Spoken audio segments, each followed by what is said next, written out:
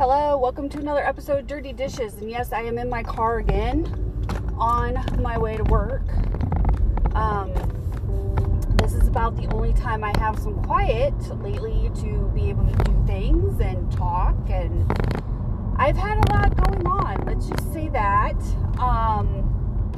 First of all, let's just be honest. We'll get the cat out of the bag here, and that's the fact that I'm going to talk about addiction today. And I'm going to talk about the fact that you can love an addict, and it's not always a fun journey, but it will take you on a journey that leads to better understanding about people and their issues, and that people who have a past with addiction can be loved.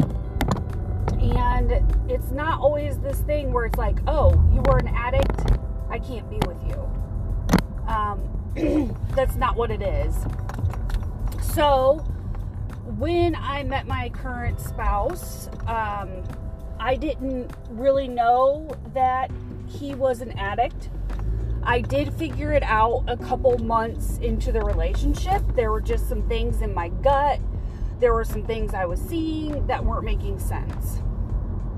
And it needs to be understood that when you discover that somebody is an addict, you want to help that person normally. You want to have a good, balanced relationship with them. And so you stay. I loved my husband the first few months we were together. It wasn't a question of me being willing to stay. And I think a lot of people want to judge that, and they want to say, well, how can you stay with somebody who's an addict? How can you be with somebody who is addicted? And you can. Not every addict is the same, but they are. They are all addicted to something, but the level of addiction is different. Are they somebody who just binges out? Are they someone who is functioning and can go hold down a job? Or are they on the opposite spectrum where they can't hold down a job, they can't pay rent, they can't pay the bills? So they are common in the way that they are addicted to some type of substance, but they are different in the way that they handle that addiction. Some will actually go and get help, others will not. That's the other way that it differs with addiction. My spouse's drug of choice is alcohol. Unfortunately, alcohol is sold in every store, restaurant. There's wine tastings, tequila tastings, beer tastings. There's all that fun stuff that you like to do that involves alcohol. He had been sober prior for 2.5 years while we were together. That was during that time, and now he is no longer sober. So what do you do in these types of situations? I don't always know the best advice to give in these situations, because every situation is different, because everybody who is with somebody that has an addiction, it's a different ball game. It depends on how long you've been together. Sometimes it depends if the other party wants to even deal with your issues or your addiction, because there are people that leave.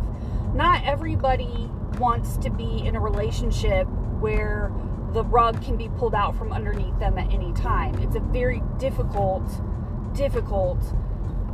place to be in. It's a shitty place to be in, and you have to really pick yourself up off the floor when these things happen, because usually addiction affects your relationships around you, whether it's your job, whether it's your partner, whether it's your spouse, whether it's your family or your children. It's going to affect the people around you. I know a lot of people will say, I don't believe in addiction. I don't think it's a disease. I don't think it's this. I don't think it's that. I'm not here to debate that, whether it's a disease or not, whether it's an inherited trait, whether it comes from trauma or some kind of pain or low self-esteem. I don't really know the psychology truly, and neither do the psychologists. If you do any research on addiction, it's not very clear what the rationale is for addiction. Some people do have addictive personalities while others don't. It's just how it is. It's chemistry, biology. I don't, know the facts for 100%. But what I'm going to say is that when somebody falls off the wagon, it's very, very difficult. And I'm going to advocate for the people who are in relationships or marriages, or have family members that are addicts. One, I will tell you that sometimes you don't always have the support of the family. That's either because they're in denial about the situation, or they don't know how to help, or they just think the person will get better. They've gotten better before. I don't always have the support of my partner's family. They sometimes gloss over it. There are some that just say, just take him to therapy. Here's the thing about therapy. They have to want to go. Therapy is one of those things that I wish sometimes in this country was free, because so many people could benefit from it, and so many people could get better from it. The other thing I've heard is just go to Al-Anon meetings, just go to AA meetings. Not everybody's comfortable with doing that. I don't care if it's AA. I don't care if it's, opioids that they're addicted to, or some type of drug that they're addicted to, like crystal meth, heroin, whatever. The person has to want to go to therapy. And if they don't want to go, you can't make them. And I think it's a myth that if they go to therapy, it's just all going to be okay. That's not true, because the addict has to want to get better. They have to want to admit to themselves who they are, and that can be a long process. There are addicts who believe that they can have one drink and it won't lead anywhere. There are people that have gone to rehab multiple times and come out 6 weeks to 6 months later after they've been in rehab, and they start using all over again. So therapy, I believe therapy works. I'm a big believer in that, but you cannot force an addict to go to therapy no matter what you do. They have to be ready to make that step. You cannot back an addict into the corner or paint them into a corner and say, this is my ultimatum. You have to get better or else. Most addicts don't respond to that very well, because then at that point they are doing it so you stay in their lives, or so they don't lose their children, or so they don't lose their family members. You can't do that. The addict has to be ready to go into recovery. They have to admit to themselves who they are. They have to be willing to go through the 12 steps. And if they are not willing to do that, or they are not ready to do that, and you try to paint them into a corner, at that point they are doing it for you. They are not doing it for themselves. Addicts have to do things for themselves. If they do not, the recovery process will not work. They will more than likely start using again at some point. In the case of my spouse, he actually started thinking that he could have just a drink. And me, knowing the process and everything, I got online, I did my research. There are some people that have addictions that go into sobriety for years, come out the other side, and they can have one drink and tell themselves no. That does happen. It does exist that there are people that can go into sobriety and then come back the other side and control themselves. However, my spouse is not one of those people. He did try that, and it just didn't work. It just started to gradually ramp up. So it's one of those things that some people know themselves better, and you try to trust the person that has the addiction because they know themselves better. You also try to trust them because usually trust has been broken if you have somebody who's an addict in your life. They have broken your trust in some way at some point. Whether it's stealing from you or family members, whether it's cheating because they were blitzed out of their mind and they had no idea what they were doing. It's truly one of those things that has to be rebuilt. And I think a lot of people are like, well, he's a cheating drug addict bastard, why stay with him? Well, there's also a lot of love there. There's also a relationship there that is great when this addiction isn't going on. There's a lot of time spent trying to understand the addict side of things and why they do what they do. And when you're part of that process and you start to understand what addiction does to people and somewhat of how it works, you have a better understanding of what goes on in this world. I think a lot of people picture addicts as the methed out person with sores all over their body living in the trailer court, when in reality it could be the person sitting right next to you at your job. It could be the person that you go on walks with. It could be somebody sitting right next to you at your family reunion. You do not know.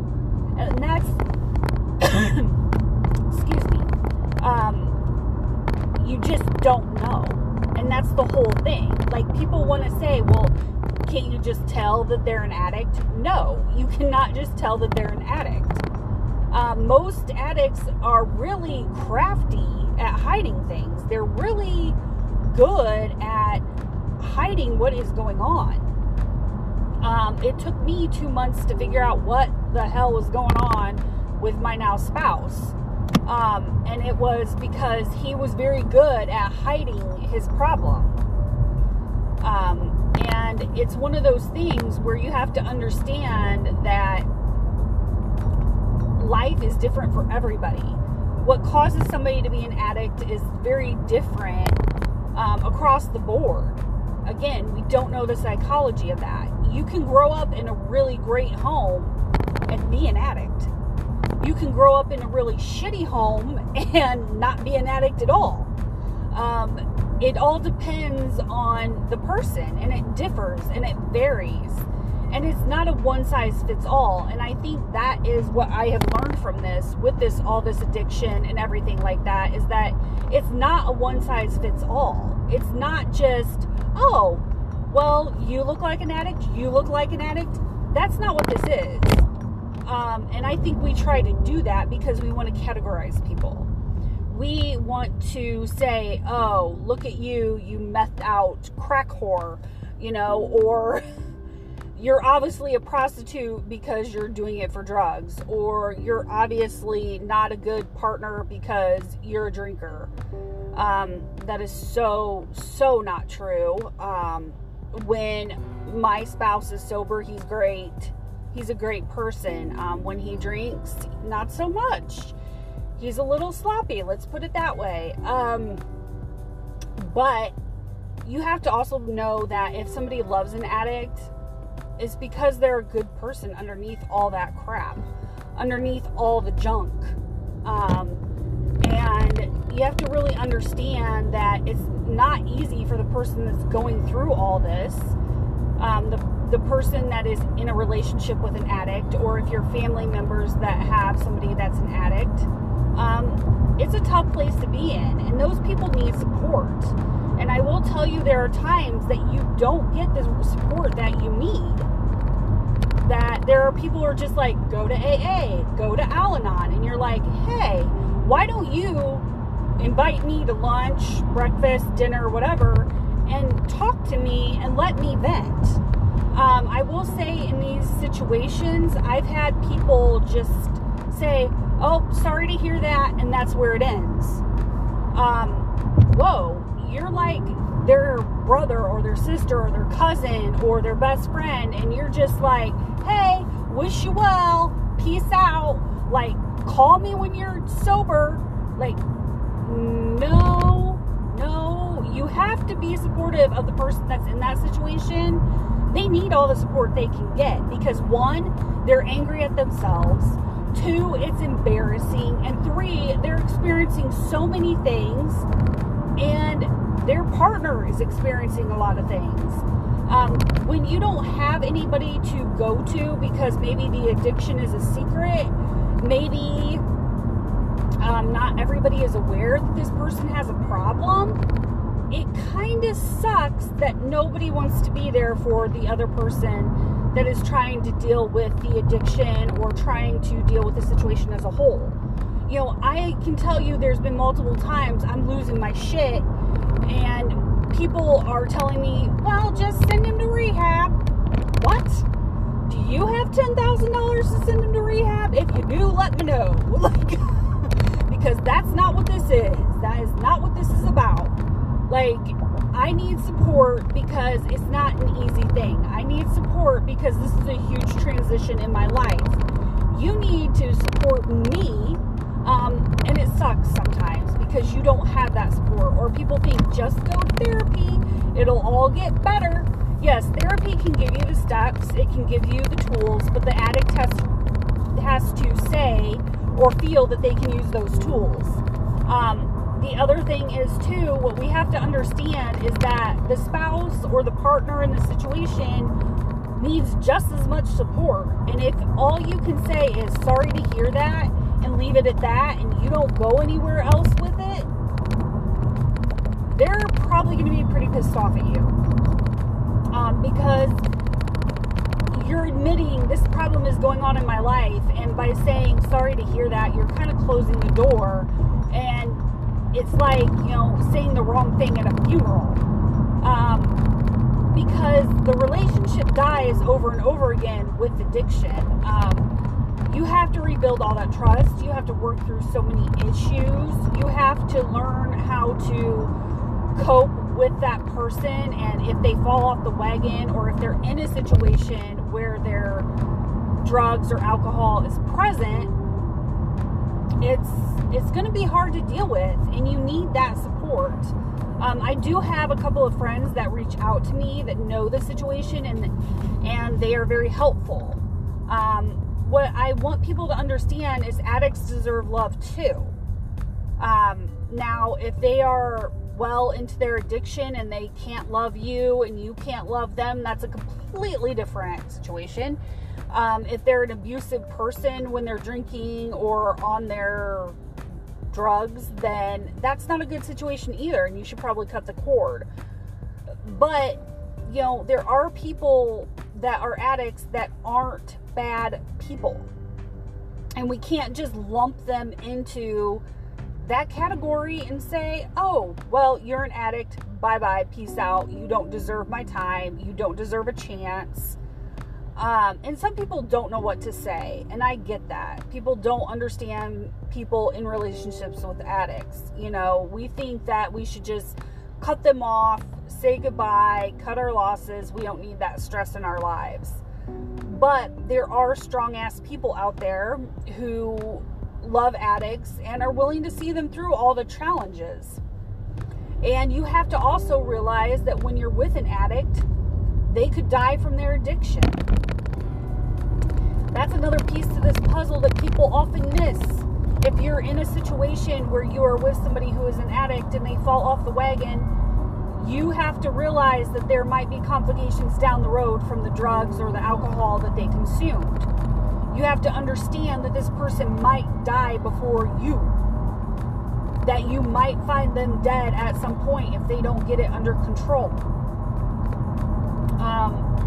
That's where going to a good doctor, being honest about your addiction and saying, this is the problem that I have, and getting checked out regularly will help the situation. I have made my spouse do that. He has to go get checked out, liver enzyme profiles, all that.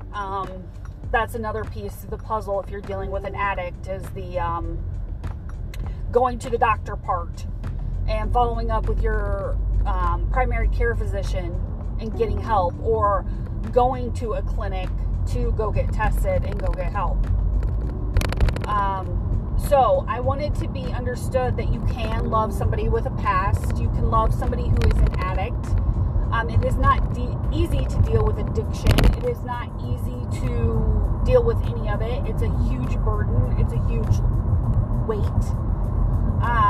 But if you love the person and you believe that they can get sober, and you've seen them get sober, and you can have that honest, open communication where you can rebuild that relationship if you want to, I encourage you to do so if that's what you want. And you may not have the support of everybody, and that's the crappy part about it, is that you may not have a lot of support. You may have people that think you're crazy for staying in the situation that you're in. You may feel like people don't understand, or you feel like an outcast.